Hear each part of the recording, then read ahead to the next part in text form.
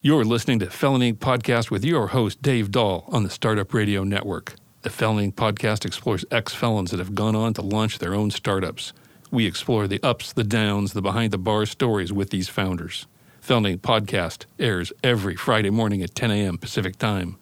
My name is Mark Grimes, co-founder of Startup Radio Network. Also with us in the studio, Dave's partner in crime, Lad Justison. Thanks, Mark. You know, you're looking particularly ravishing today for radio. Got a face for it. Yes, you do. I am super psyched to have this guest today. I actually did some research on him. It wasn't till this morning, but it was fun because he's a man after my own heart. And fortunately for him, he learned his lesson a lot earlier than I did. And I just can't wait to talk to him. Hey, how you doing there, Noah? I'm doing well, my friend. Doing well. Started this morning off right. I'm feeling good. Yeah, he's got lots of energy and lots. I can tell he's got belief and trust in his future. It's really cool. Did we say this is Noah Schultz? This is Noah Schultz, and you can look him up right now. You can Google him. He's a very interesting man. He's started up a clothing line called Forgotten Culture Clothing, and he's actually a co-founder. He's doing that with a friend, and we're going to talk a little bit about that. We're going to talk about what Noah has done to get to this point, because that's really what is going to help others too. So Noah, tell me a little bit about how you got here. How I got to How you got to the trouble you were in and the transformation. For sure. So, a lot of my story starts at the age of 12. It actually starts at the age of 9 when my family made this big move. We moved from a quiet neighborhood in Gresham to a low-income neighborhood in Southeast Portland. And I was going to a private school at that time. Like, my family was crazy religious at this point in time. And there was like this church member who paid for me and my brother's tuition to go to this private school. So we had been going there, and my mom had gotten pregnant with twins. So she had me, my brother, and she was going to have 2 more daughters. So there's going to be 5 of us. And they were like, oh, shit, like, how are we going to make this one happen? So we moved to that neighborhood in Southeast Portland. And that's when things really started to change for me. It was still the summertime, so we hadn't went to school yet, but I started seeing violence in the streets like I hadn't seen before. I started seeing kids getting beat up and thrown in bushes, and it was just like... What neighborhood was this? This was on 145th and Division. Well, things have sure changed. Yeah. So I was out that way, and we started going toward... I went to Harold Oliver Elementary School. And it was in this point in time where I just started really trying to find my identity, trying to find how I fit in that school, and a lot of it was just getting in trouble. Getting in fights, and people were like, damn, this kid will tell the teacher, fuck you, like, this kid's cool. You know what I mean? And that just made you want to do it more. Exactly. I started getting that attention from that. But the kind of attention I received from that was going to the counselor's offices repeatedly, and they started hitting me with these labels. They started telling me I was ADD, they started telling me I was ADHD, like, this kid has energy, he has ADHD, put him on Ritalin. You know what I mean? They said I had ADHD, ADD, they said I was bipolar at one point, impulse disorder, like all this shit, man. Yeah, entry-level drug, Ritalin. Man, bro. So the way I feel like I interpreted those labels was, fuck this place. I'm not supposed to be. Like, this is just not a place for me. And I started finding where I started getting that attention, which was from the streets, right? I started hanging out with the guys in the neighborhood. Hanging out with the gang in the neighborhood. Exactly. And I felt that belonging. And power. Exactly. Instant power, instant gratification. Yeah, most definitely. Yeah. So by 12 years old, I started selling drugs full time. And the guys showed me how to do it, and I was good at it. I was like, damn, man, like, I can do this. And I tried to get all my friends to do it, and they couldn't do it like we could do it. And I was just like, damn, like, I'm good at this. There's kind of skills at that. I was good at it, but I always got busted, so I must not have been that good. So I started falling with them 12 years old. By 13, I got jumped into the gang. I was running with Southsiders at that time, and up until the age of 17, I was involved with that lifestyle. Before I had gotten incarcerated, and I always like to bring this up because there's always a backstory. Sure. There's always usually like a manifestation of some sort of pain in your life that just leads you to a point where you just like pull the trigger on some shit you regularly wouldn't do. Yeah, you say fuck it. You just say fuck it. That's right. You know? And a lot of that came when my mom had left. Like, my mom was the foundation of our household. My mom kept my dad at a base level. She ran the house, man. And when she ran away, things just went to shit. So I remember coming home with my best friend, the other co-founder of Forgotten Culture Clothing. We drive back to the neighborhood, and we go inside the house, and we came back from the beach. So the energy was just like, when you go to the beach and you're just like feeling it. There's just something about that place. Yeah. And we come back from the beach, and just the energy is dismal. We walk into the house, and it was like, you could cut that shit with a knife. We walk in there, and I'm just like, yo, like, what happened? Like, what's up? And I asked my older brother, my dad's not talking to nobody. He's like, hey, yeah, like, mom left, but, she'll be back. And there was like that repeat. She would run away, come back. And this time she didn't come back. And she left with my little brother and my twin sisters and a lot of the stability of the household. And I love her, and I totally respect her decision to leave 100%. I'm not throwing any blame on anybody. It doesn't do any good to blame, right? Nah, not at all. So but just the way it affected me in that time. And I just started falling deeper into the gangbanging, and we started losing our house. We just couldn't make the payments. I started selling drugs. I started helping my dad, just shooting him some money from some of my sales and stuff. Yeah. And I ended up getting robbed. Oh, was that right, Nick? That's right. Okay, and then you had to get retribution for that. Yeah, so I ended up getting robbed. I had just turned 17 around that time. I ended up getting robbed for $3,200. And just, you know how it works on the streets. It's just, there's that culture around that. Like, no one's robbing you. You have to go. You have to go get your money back. So here you are doing, the right thing in your world at the time, and taking care of business by going and getting this guy and giving him his. And but you find out that eventually it's this lifestyle that leads to that sort of thing. If you didn't have that lifestyle, I'm not preaching. I'm just paraphrasing. If you weren't involved in this lifestyle, you would. That would be a robbery, and you wouldn't do it, or that would be a beating that wouldn't be sanctioned. Yeah. And so anyway, so that happens, and then you go to prison and keep things moving along. How long did it take you to realize you didn't want to be doing this anymore, and that you had a way out? Exactly. So 17 years old, I get 7.5 years. It's the first time I was ever inside and everything.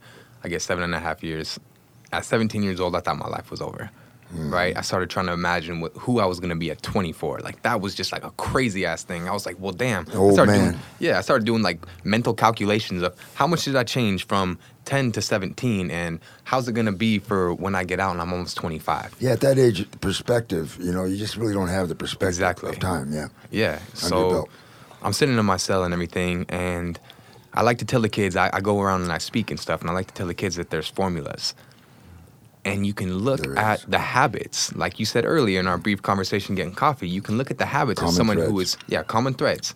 You can look at the habits of these people who are either succeeding or failing, and you can break them down from the wealthy businessman to the homeless guy on the corner. Correct. You can look at daily habits, and that's kind of what I did, is I broke down the 10-year plan of what it meant to be, gangbanging and doing the life that I was doing. And I decided that the retirement plan really wasn't for me. So education became a big deal for you. It did, but it was more positive peer pressure that I got involved with the education, right? Sure. So I made this decision that I wanted something different in my life. I didn't want to do that, but I was still in that search for that identity. 17 years old, I'm really trying to find out who the hell I am, right? So I go to, after I'm processing everything, waiting for my sentence, by the time I get to McLaren, I'm 18 years old.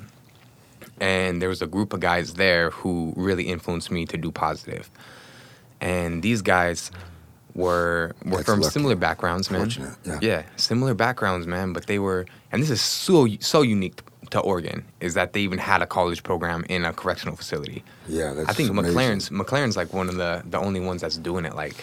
I can't emphasize enough how important that is for guys to have opportunities in there. 100%. Absolutely. Go ahead. I'm sorry. And so I get involved with these guys and everything, and I start going. I'm forced to do the high school program there. So I'm just like kind of run the route through the high school program and stuff. But I wanted to do college. Now, at the point, like, I still didn't believe like college was something that I could do.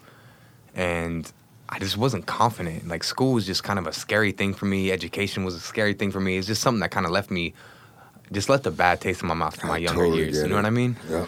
And I just started persisting. I remember there's just this story with this mentor. Her name's Deborah Romero, and she's in the documentary as well.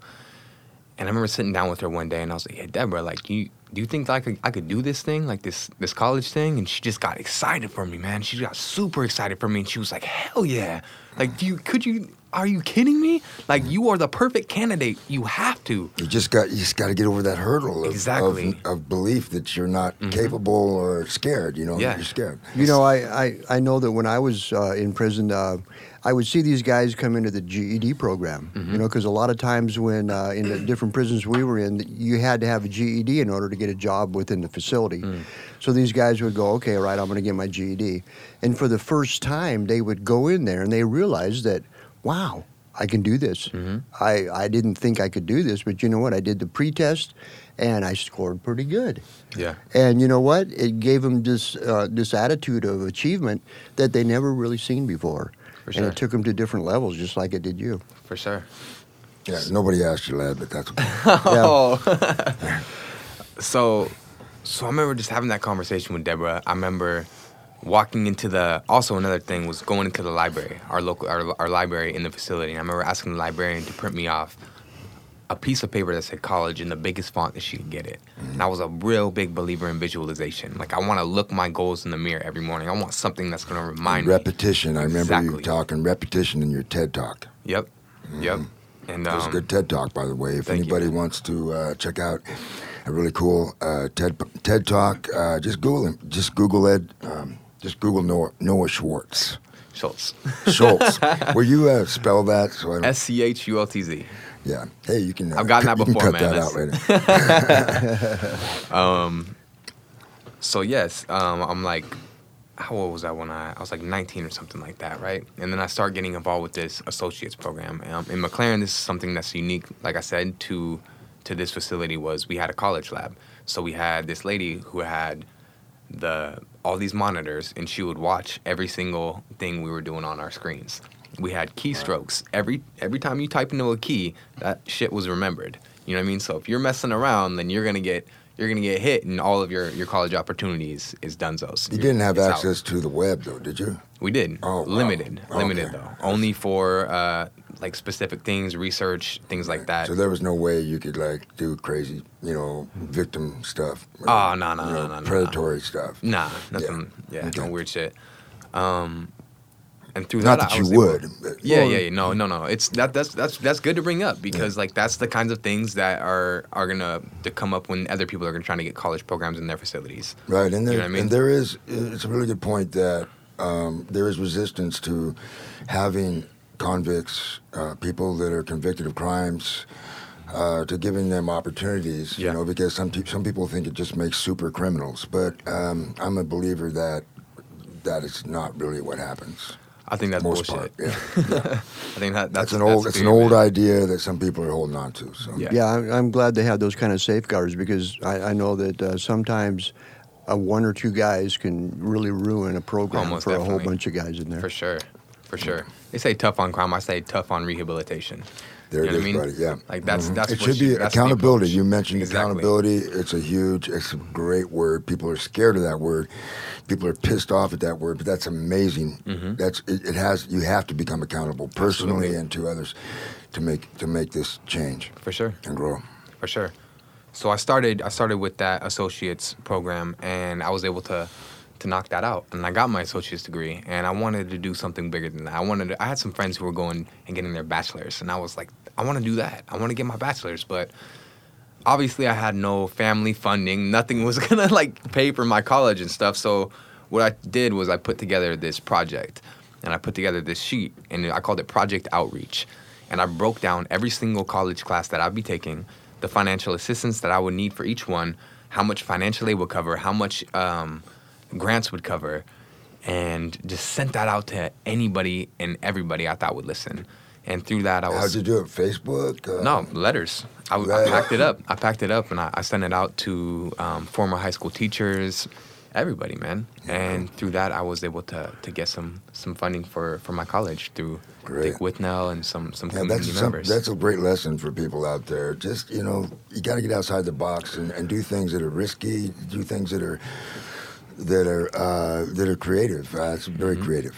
Hey, Dave, you know, I'm reminded of the program that you spoke at in San Quentin one time, the entrepreneur program, which was kind of like that. You know, they took the top level college The Last Mile is called. The Last Mile.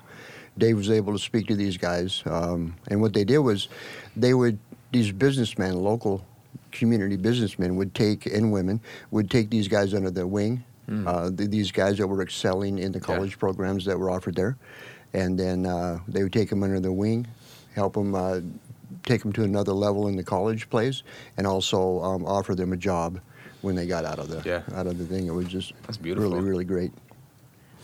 Yeah, there's some good stuff around the country, but yeah, go ahead. Where were you? So I ended up sending out this packet, and I ended up getting the funding for my college tuition, and I'm able to go to Oregon State University all online. And my first major was human development. And I chose human development because... You were developing your human. Because you're a human and wanting to develop. But look, I wanted to do community development.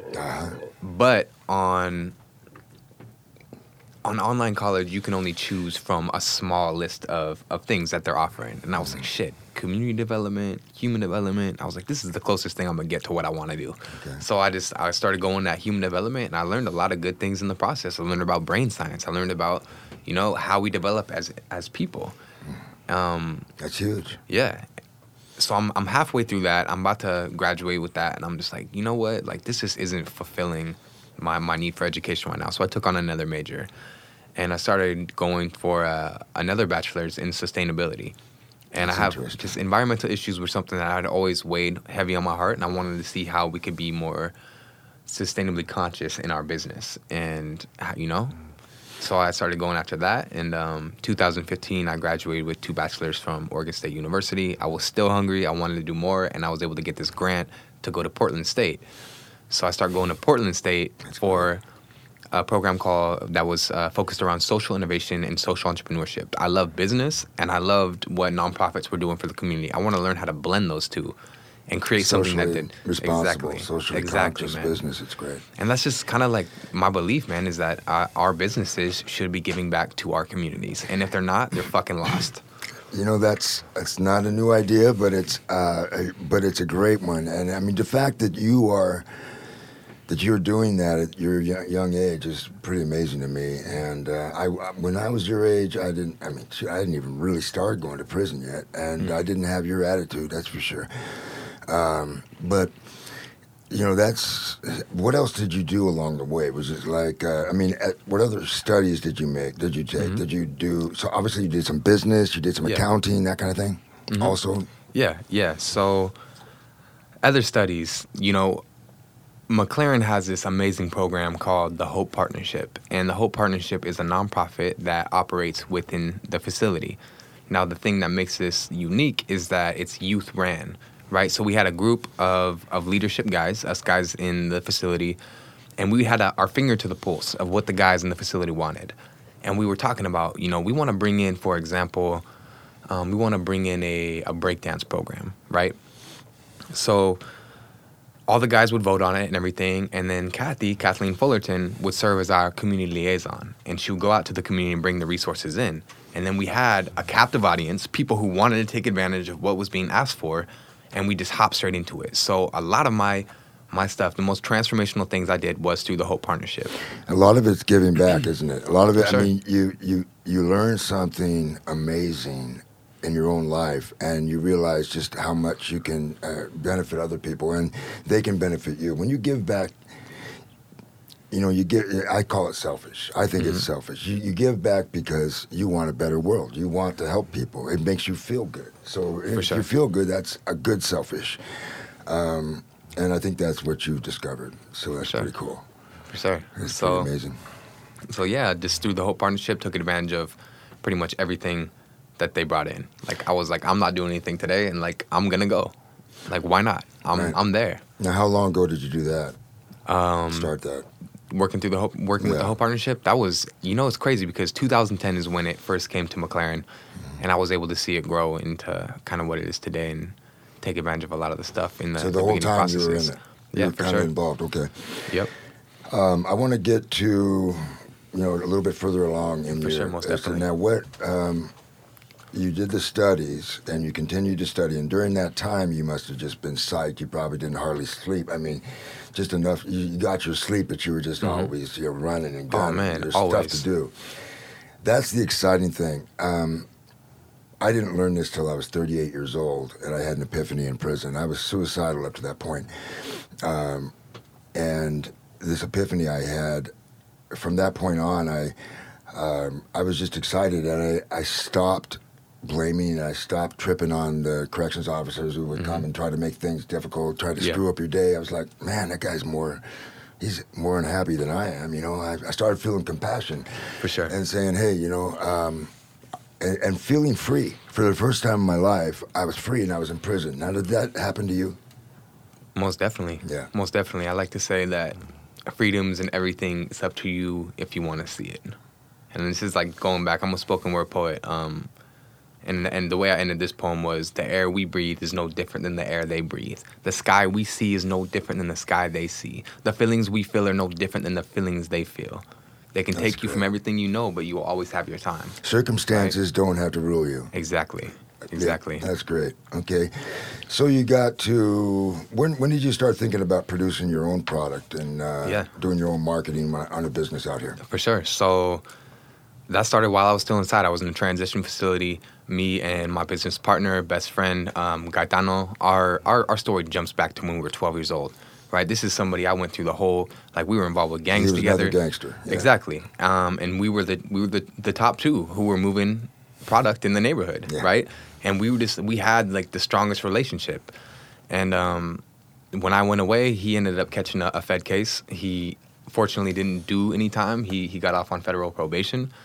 But that forced him to make his own transformation. That was enough for him, huh? Exactly. Okay, yeah. Great. Yeah. And we started growing over the phone, right? I cut off pretty much everybody from the past that wasn't moving in the same direction I was moving in, because you got to do it. You got to run with fast horses, man. Mm-hmm. And I was talking with him, with Guy and everything, and we were gonna do kombucha.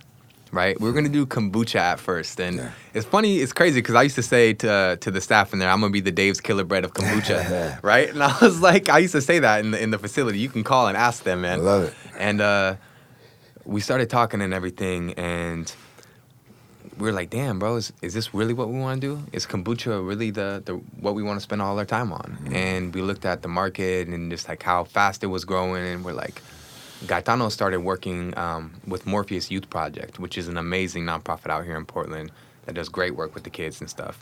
And he started screen printing in the basement of Morpheus. And he was like, "Bro, what do you think about this clothing thing? I'm thinking about calling it Filthy Christ." And I was like, "Damn, bro, that's going to piss some people off, bro." Yeah. And he was like, and then we switched it up to Forgotten Culture. Mm. And I was like, cool. Same initials, yeah. Yeah, FC Clothing, man, FC. And from there, I just started going crazy with market research. I was like, okay, I'm going to learn this business. And I just started going in 100%, reading as many articles as I could, and really trying to get a feel for what the market was going to be like when I came home. He started prototyping in Portland, seeing that people liked the product, and he was getting an amazing response. And I was like, okay, let's fuel this fire.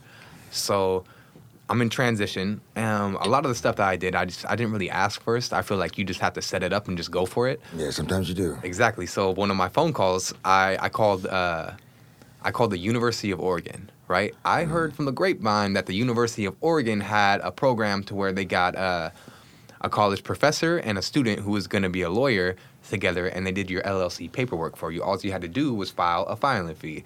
And I was like, fuck yeah, I'm going to do that. So I called them up and everything, and I was able to set this up. And talking with the counselors and everything at the facility, we were able to set up a transport. So I went with the staff and everything, side by side. And when he took me down to the University of Oregon, because we were in Florence, Oregon, so we were pretty close, We went down there, and I was able to get involved with that, get the LLC paperwork knocked out. And That's cool. Yeah, man. Now, what else? Okay, there's other things you had to do, big things like... you had funding. Funding is huge. I was going to get to that, but I'm thinking more on the the copyright side of things. I mean, you have had to look and see if you could use that that name. Yeah, and it was legit. No one, there's no other brand out there called Forgotten Culture Clothing. Like, that's us. I think it's a good name. So yeah, what about funding? So funding, man. So obviously, I'm not coming out with a lot of money. You know what I mean? I'm in this place. I'm in this transition facility. I'm weed whacking. They call it landscaping. We call this shit landscape demolition, right? Mm-hmm. Our job was to go to the place when there's a lot of elderly people in Florence, Oregon, and this is a great program that they got set up. And they have these amazing properties. The problem is when you get up that far in age, it's kind of hard to take care of freaking 10 acres of property. I can't do it now. That's why I got a high rise. Hey, man, I'm on the same thing. I'm like, I don't want a lot of possessions. We would do moving jobs and stuff. I was like, okay, I'm not going to have rooms full of shit that I'm not going to use, I learned some lessons from that. But funding, Mercy Corps Northwest. Mercy Corps Northwest is what has allowed us to get our foot in the door with Forgotten Culture Clothing. I was able to participate in an IDA program, an individual development account. And I started that back in McLaren, actually. And we had to take their financial literacy class. We had to show them that we were meeting our goals each month, all of that. And they held us accountable to that. 10 people started in that program, only 2 people left. It was myself and another friend. And they were offering a 5-to-1 investment on our funds that we put in, right? And so where were you raising that one? So I was just like, first, starting in McLaren, I was working an electrical job. I was working that. I was making 50 cents an hour. You know what I mean? So I wasn't able to put a lot, but I was like, as soon as I get into transition, I'm going to work my ass off in the field, and I'm going to put all that money straight into this account. And that's what I did. I got to Camp Florence, and I just started grinding it out, man. How much were you able to raise? About $10,000 to start with. So you did that a $50,000 match? 50? No, that was it, man. Total. That was it. Yeah. Total, yeah. So we were able to start. I know that's a lot of money coming out of prison. It is. But in the business world, I've found, man, it takes a lot more. Just a little bit of operating capital to keep you alive. Now, do you have?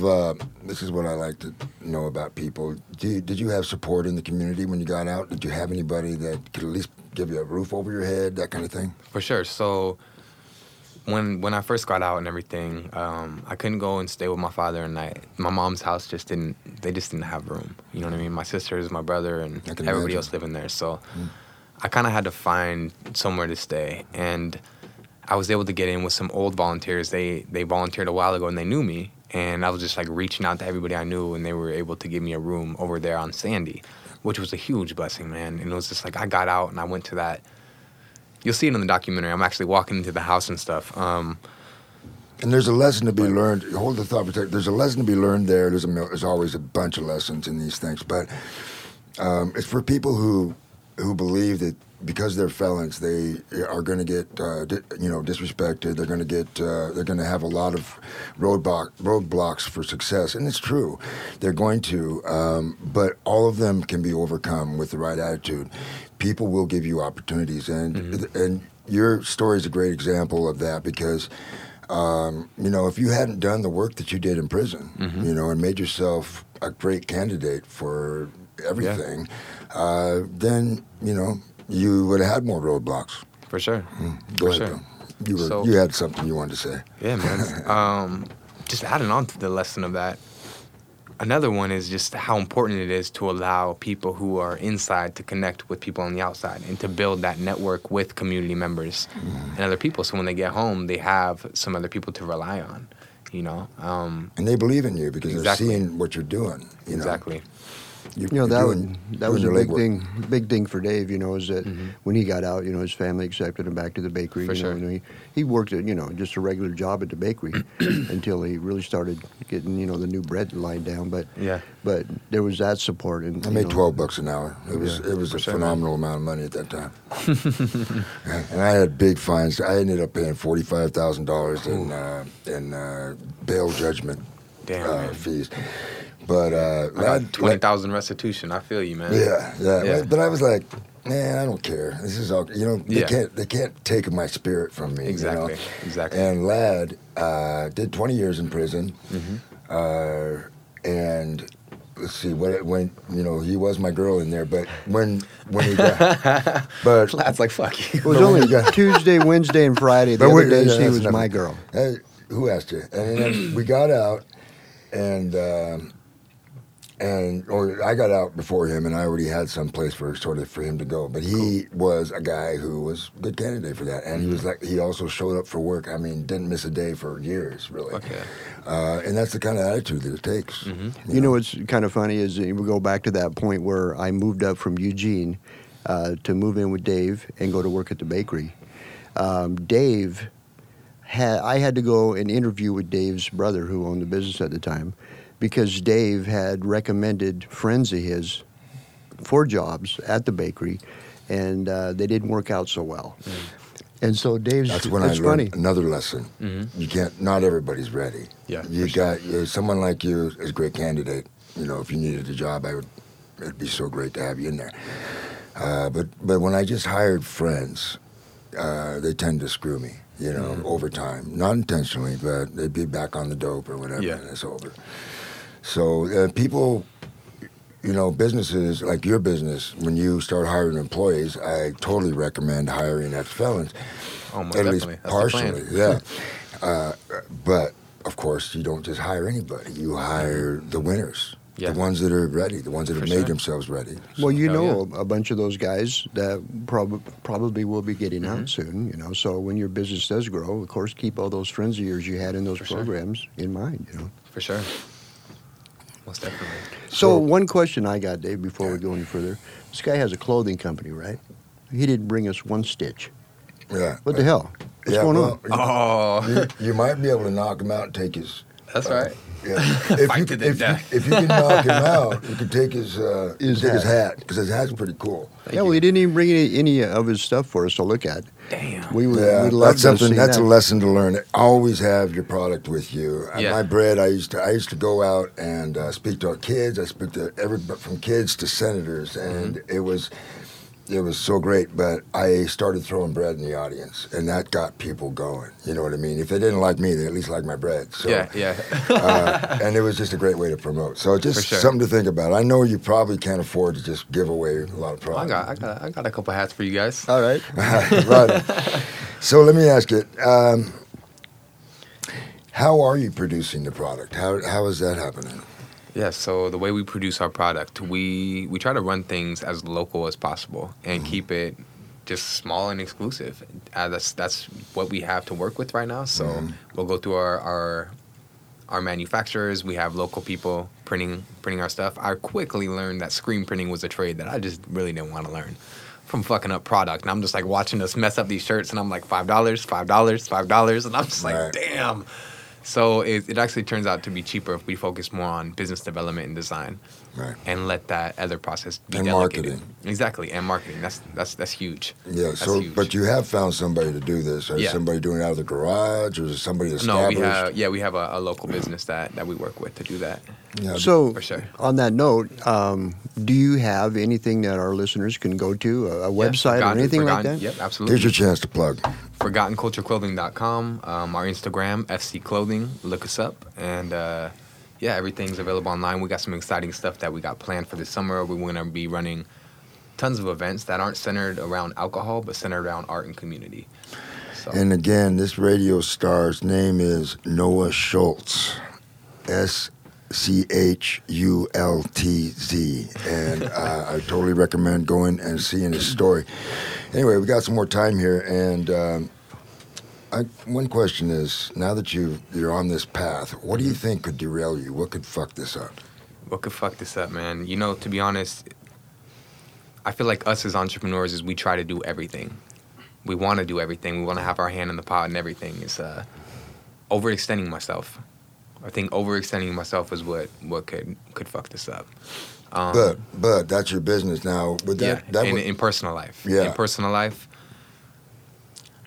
I would say is just our past never quite leave us, right? And it's a daily battle. It's a daily battle inside. Is that you're always gonna have that side that just wants to take control and like for me, get physical with somebody. You know what I mean? When people just disrespect in the kind of way, I'm just like, what the fuck you mean? Yeah, obviously that's you know what I mean? Your Achilles heel there. Yeah, but I'm pretty good at. I'm a pretty calm guy. Yeah, know? you do the yoga big time. Oh, right? hell yeah. Another great thing. I'm really impressed with that. I don't have I just can't do it. It's just, I love it when I do it, but I just don't get around to it. I'm gonna take you to a class, man. Yeah, right on, right. I think I know. I'm I making think an I ass know. out of myself, man. I can't even stretch hardly, but. Take you to hot So- yoga, man. Warm up that. Oh, no hot yoga. I want frozen yoga. Yeah. So let me ask this question. Yeah. Now that you told us a story about your mom, your dad, your siblings. Now that you've gotten out and that you have started a new business, so obviously your attitude, your lifestyle is totally different. How is your relationship with your family at this point? It's crazy that prison was kind of like this fucked up thing that brought everybody together, right? My parents were broken up at this time, and they could come together over the common cause of me being incarcerated. Through those visits in the facilities, I really got to rebuild those relationships. And Did your mom and dad rebuild their relationship? I mean, they not so much. Yeah, well, they That's kinda talk. hard They to talk. do. They Yeah. talk now It's a good and relationship. stuff. It's Yeah, respectful. it's better than it was, Yeah. But I can honestly say that I'm closer to my family than I've ever been. Yeah, Yeah. I would expect so. That's great. And now let's see.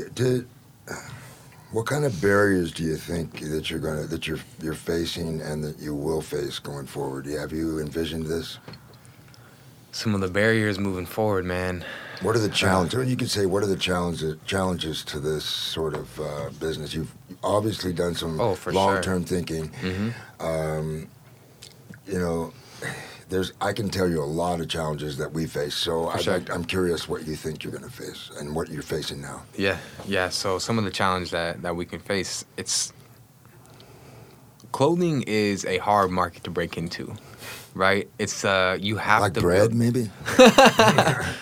building a brand, right? We're building a brand right now, and we're building these values and just getting that exposure in a world where people are constantly flooded with advertisements and everything else trying to sell them some shit. You know what I mean? Mm-hmm. It's like just showing how we are different, and we're kind of thinking about solutions to that, just like being more community focused and like letting our work speak louder than anything. Well, when you think about it, you're doing the guerrilla marketing right now. Yep. What you're doing out here today is great.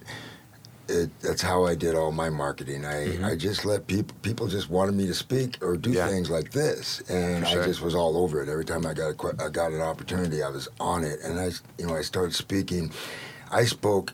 The first thing I did was I was asked to do a Rotary Club, and it was a pretty cool Rotary Club, and it was successful. And then all the Rotary Clubs wanted me to speak, so I went around to pretty much every Rotary Club in the area, and on. It just grew from there. And I would, you have the opportunity to get your exposure out, to get it out there. Now, for you and your business, obviously, the youngsters are a great crowd. Of course, most of them don't have a lot of money, but For sure. but they do find ways to get the good clothes. So For sure. yeah. So what is your process there? I see you're doing some speaking. So. Oh, in marketing?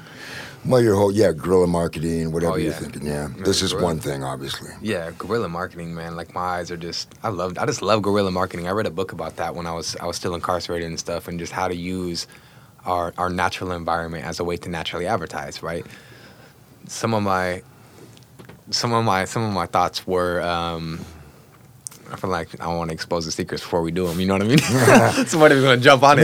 Maybe But, vague. Maybe get something vague and whatever. So, all right, I'm gonna tell you guys something cool that we got planned for the summer. Is my dad got this old parcel truck, right? And we're gonna completely remodel this parcel truck and kind of make this an icon in Portland, man. And pulling up to different locations, pulling up the back. They walk in, they're gonna have that experience of just wood floors, racks, all of that.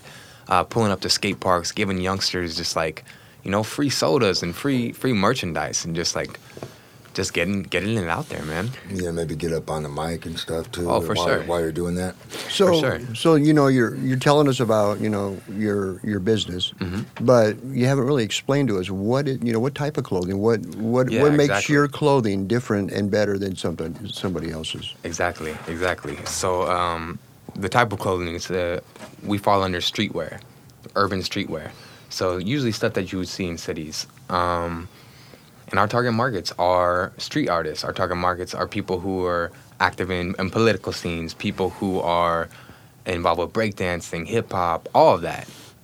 That's really our market and what we gain inspiration from. But with Forgotten Culture Clothing, we also gain inspiration from traditional patterns, traditional designs, and let that really influence what we do with our work. Okay, so I noticed that you have a hat, and you referred to that earlier. But what is it? Is it hats, shirts? Yeah, hats, what shirts, jackets. We haven't moved into pants yet. We have a backpack that's going to be coming out here pretty soon, all leather, hand stitched from our guy Jose, who's like this old guy from Cuba who freaking does his thing, and we like to keep it that way, like cool stories involved with all of what we do. Yeah, it's all very edgy stuff, Yeah. And people love it. They really do. And the cool thing is that it's all sincere, real stuff. People appreciate that. It starts ringing true, the fake stuff doesn't work. The sure. real stuff does. Right. For sure. You got to remember That's the your story. brand. Yeah. That's yeah. your brand. And Dave won the lottery with his story. A In a tremendous sense. story. In a sense, sure. but the lottery, the difference between a lottery and what I did and what you're doing is that it's a lot more work to do what we do, and we're a lot more prepared to have the success For sure. than most of those lottery winners. I wanna say one more thing about what we want to do differently. And in prison, I feel like prison is one of the most creative spaces that's overlooked. You have some of the most creative minds who are just discovering like just masterful work in there, right? I've seen some of the most creative shit while I was inside, and we want to utilize that. And we want to run design contests. We'll put out the brief, like this is what we're looking for, and we want to let the people who are inside design with us, right? I'm always looking in ways and we can interlink. And we want to start running design contests within the facilities and using those designs on our clothing. And when that person orders that shirt or that article of clothing, they will get that person's story. They will know who that person is, and we will help. Like, it's just breaking down that stigma, man. Right. Breaking down that stigma, and we want to use this as a platform for other people. It's about co-promotion over competition for us. We want to bring as many people up as possible. Very nice. Your passion is commendable and totally obvious, and I love Thank it. you, man. So let's keep going on that marketing, on that social, getting the word out there kind of deal. You're like, are you doing social media? Obviously, For sure, we are. I jumped into this is crazy, man. Because when I got locked up and everything, social media was not the social media that is today. Like I had a flip phone, I had MySpace, right? Wow. I got out, I missed the Facebook boom, right? So I got out and I did too. I had all that. Yeah, and MySpace and everything. Yeah. And Better than nothing. I you got know how it cool. is inside too. Is social media is the banned book. Like they do not want you. No, there wasn't social media when You I was can't. inside. Oh yeah. It's I been guess that long. guys with cell phones and shit. You know what I mean? You're a young guy. You don't. Yeah. Before, see, I was guerrilla marketing by going out to the farmers market. That's where I had opportunity to get into farmers market, sure. which is amazing. For sure. And it just started having this swell of people. And the opportunity for Facebook, first it was MySpace. I was taking every opportunity to get the word out there because I just couldn't handle it myself, But if I had a message that was going out to a lot of people and they were spreading it around, that worked. And, in the early days of Dave's Killer Bread, I had my email address and my phone number on the bag because I didn't have any customers. Yeah. But within a few months, I couldn't manage that. And there's something to be said for being very accessible in that early times. Those early times, when people see you and meet you and talk to you, they're going to be impressed, and you want to have that one-on-one communication. That's what I think. So, Well, Dave, not to toot Dave's horn, because pretty much all the girls in Portland already do that. But, when we were some of the boys. we were going downtown, going to San Quentin. Dave was going to speak there. I mentioned that earlier. Twitter had just started, and they were interested in Dave coming to talk to them so they could kind of talk to Dave about the fact that he had used social media, Facebook and other things, to promote his business. They saw something there in Dave that they hadn't seen in too many businesses, and the growth of Dave's business. And we didn't get a chance to actually go down and do it. Some other things come up, but what an opportunity for Dave to be even asked to go to Twitter. For sure. So that they could talk to him a little bit about his business and how he did it, so they could kind of get some information and move forward with theirs. Yeah. Okay. Now, at this point right now, you're probably struggling financially. It's not an easy thing at this point. It's real, man. Yeah. I mean, we can get real about that. I mean, like right now, I'm gonna be real with you guys. Like me and my business partner, we're sleeping on a queen size mattress in a house that we're remodeling right now. You know what I mean? It is not the most lavish lifestyle. I'm not living in it's safe and it's a good spot, right? And we're rebuilding it and we're working towards something. But sometimes you just have to make those sacrifices to go after what you believe in. Absolutely. And like this shit is not easy. The life of an entrepreneur is not easy. It's pretty cutthroat, man. And like you gotta. It's funny, some people want that instant success, instant power, instant gratification, and I mean that's something you have to give up. When we were in prison, or what led us to prison was instant gratification and that sort of mentality, where and this thing of power, instant power, the easy power. That doesn't pay. And that really doesn't pay for most people, at least. And you learned that it takes work, it takes dedication, sure. It takes the ability, it takes the desire or willingness to fight for what you got to do. Not hurt people, but fight for it. And for sure. So on that point, I mean, for me, this is an example. I slept in my mom's garage for quite a while. And I was fortunate to have that. I was like, hey, I got. This is better than most of the accommodations I've ever had. So, I lived on the street. So that was actually worse than prison, But anyway, I wanted to say, let's do maybe a plug for. Say somebody wants to invest in your business. What would you? Have you made a campaign for that? There's opportunities to get that going. So we haven't made a campaign for that yet. What we wanted to do was be able to show people that we can get sales and show people what's working and show them if we put in our experience, if we put more money towards this way of marketing, we're getting this much more sales, right? I tried out a new marketing platform a little bit ago and I got a $300 sale from Miami, which was like exciting for us. I was like, holy shit, they don't even know us. You know what I mean? They're buying our product because it's awesome, But just finding out the things that work. We found out the things that work, and we're actually getting ready to kind of make an ask for some more funding so we can make this thing go. Everybody keep an eye on that because that might be a good opportunity for an investor. So yeah, remember Dave about how you had this one particular bank and they denied you when you guys were going to move over? It's a good one, yeah. Well, the initials of the bank were WF, but they were our regular bank, and they denied us the opportunity. We needed about $1.5 million to make a move. We were already successful in the sense that people loved our product, but it costs money to grow. It costs money. You have to front out things. It's kind of like the dope business. You have to have the product, and you have to get the product out there. So, $1.5 million we had to get from a smaller bank that was willing to invest locally in us and take a chance, and it worked out for everybody. Awesome. So, that's you don't have that problem yet, but you have the problem of starting up. For sure. For sure. I remember Dave was speaking at a Rotary Club in Salem. And he mentioned that story to the crowd, that particular bank. He didn't mention the name of the bank, of course, but said that they had denied him the funding. And afterwards, people would line up to talk to Dave, get an autograph, or just say something to Dave. And there was a group of people there that had their bank little badge on from the bank they were working at, And so they walked up to Dave, and the guy goes, Dave, this isn't the bank, is it? And I was like, Dave's like, no. So they moved forward and talked to Dave. It was kind of funny. Well, why don't you, this is time for real quick for a little joke. A little joke? Yeah. Okay.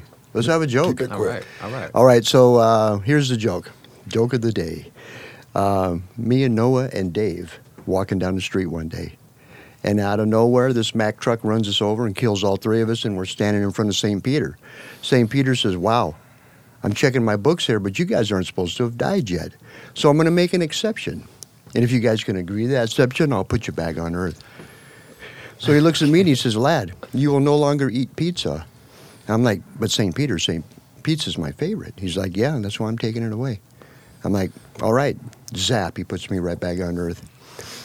He looks at Noah, and he says, Noah, you will no longer touch money. But Noah's like, St. Peter, I love money. He says, I know, but that's why I'm taking it away. Noah says, okay, zap, puts him right back on Earth. He looks at Dave, and he says, Dave, no more butt humping. And Dave's like, but you know, St. Peter, that I love butt humping. And got to take it away. Dave's like, all right, zap, put Dave back on Earth. Wouldn't you know it, we're standing in a parking lot of a Pizzarama. I smell the pizza. I run in, one bite of one slice, zap, right back to heaven I go. Dave turns to Noah and says, Noah, we got to be cool. Lad was only here 5 minutes. He's already gone. Uh-huh. And as he's saying this, his helicopter's flying overhead.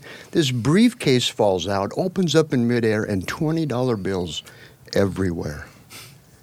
Noah bends down to pick up a 20 and zap, Dave goes back to heaven.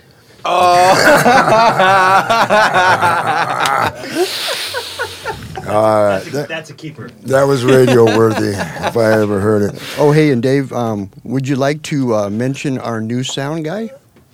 Oh, yeah. Let's do that. Wow, this is a tough one. Hey, take it, Olaf. Yeah, it's Beausoleil, Alain Beausoleil, and it's a pleasure to be here with you all, and I look forward to having a real good relationship with everybody. For sure, man. Well, He's the welcome. man. Welcome. Thank you. So we're excited about doing this podcast. We have a couple of them behind us, so you can go back and hear those. When you're hearing this, we have two more in the past, and we're going to have some other great guests. But we're going to just return to the great one we have right now. What are you thinking right now? What is your day like right now? As of right now, this is what I had planned. I might go back later and pack up some packages, run those to the post office, and that's kind of what I got going on today. Well, I know Catch you do up other with emails. things. There's other parts of your program. Like I know sure. for me, you have something in common with me: exercise. Mm-hmm. Obviously, Oh, hell yeah, bro. A huge part of what you did. Most definitely. So if you think about what your day is like, Yep. you know what motivates you every day? What is it that you do to make yourself stronger during the day? So I wake up every morning. I go to bed pretty early. I go to bed at usually 9:30 or around 10. I wake up at 6. As soon as I wake up, gym shoes are on. I'm on my way to 24-hour fitness to get my workout on. A lot of the time, you know how it is. Sometimes early in the morning, I just don't want to do that shit. Mm-hmm. But I know that's the habit, and it's going to catch up with me if I don't. Mm-hmm. And when I do go to the gym in the morning, man, it primes me energy-wise for the rest of the day. And I'm just like knocking shit out after that. So I prime myself, get myself ready with my exercise, my lifting routine, and after that I just like hop straight into it, whatever it be, maybe a meeting, whatever. Every day is kind of different for me. It's like, you know, I'm not working an office job right now or anything like that. I'm just kind of freelancing, so I'll get money from speaking gigs and everything, and I just like I feel like it's important that I keep my schedule flexible at this point, so I can continue to work with these kids in these facilities and make these trips that I need to make to go and do this kind of work. So that's great. man. So you do have a routine, though. A certain for sure. Structure is crucial. And exactly. You know it. You have structure, but you don't overload yourself. I was kind of that was the thing that was different about me. I worked like 80 hours a week doing the bread. You know, I was like 40 hours making the bread and 40 hours trying to come up with something different. And I mean, that was an extreme week. But for sure. That's what it had to be with the business that I was in. I think you have a different approach, but I think that it could be just as good. Oh no, man! Trust me, I'm I'm running around with my head chopped off, man. Yeah. Like, I'm yeah. So yeah. All right. Well, so you say you've had a few sales so far, and hopefully you'll get a bunch more Sure. over time from things like this. What would you say? Where would you like to be about a year from now? Say. A year from now. Yeah. How would you? What's realistic for you in about a year? So you know what, Dave? Can we back up just a little bit? Okay, so in a year, that's really something to look at. But can you, and I missed this, I think. How long have you been out? I've been out I got out in 2016. October 12, 2016 is when I first came home. I've been out for going on a year and a half now. I mean, I spent my year mark. I was speaking in a prison. And that's how I opened my talk. I was like, on October 12, 2016, I was released from prison. I was like, it's October 12, 2017, I'm still in a prison. And there's a reason I keep coming back to these places. And it's because they re-energize me. Like speaking with those kids, working with those populations, I see so much hope and so much potential that it just like anytime, even if I'm feeling at a low point in my life, it brings me back up. I'm like, this is why I do this work. This is why I'm doing what I'm doing. So, are you available for speaking gigs? I am. Also, and how does that work? So a lot of the time people just contact me directly or through the Facebook page, Perception Documentary. The documentary is available also on perceptiondoc.com. Are you open to giving out your email address? Absolutely. Why don't you lay it So out? my email address is noahschultz.1@gmail.com. Okay, great. Well, we only have a couple minutes left. Is there anything that we didn't cover that you feel like you really want to say? Don't be telling me that I'm handsome, dude. You're looking at me like that. It's weird. How about I give you, leave everybody with this one. Okay. What are the top 3 things that your customers will want and that you're trying to meet? Can you do that? Can you tell me that? That's a tough one. It's putting you on the spot. Ooh, the top 3 things our customers want and we can provide. Fresh fashion. Something that's completely different than what everybody else is doing. A clothing line with a purpose. We're a clothing line that gives back to the community and very entrenched in our roots. Number 3 would be an experience. An experience in open up the box or coming out to one of our events and just meeting us one-on-one in person and just feeling the vibe of what we have going on. Yeah, And, so this is it's inspiring. It's an inspiring story. It's an inspiring mission. And people who want to get beyond, they can, you can really be cool without doing drugs and without being a gangster and all this stuff. But as a youngster, you just don't know that. You're getting the attention from that. You're getting notoriety. That all really agrees with a young guy. And so you're providing sort of a roadmap to doing that without, to getting that recognition and that love and appreciation from the world and the community. And that's something that people it might sell product, and for a good reason. I also wanted to say that for me, it was really, it was really like, God damn, where am I going to cut this part out?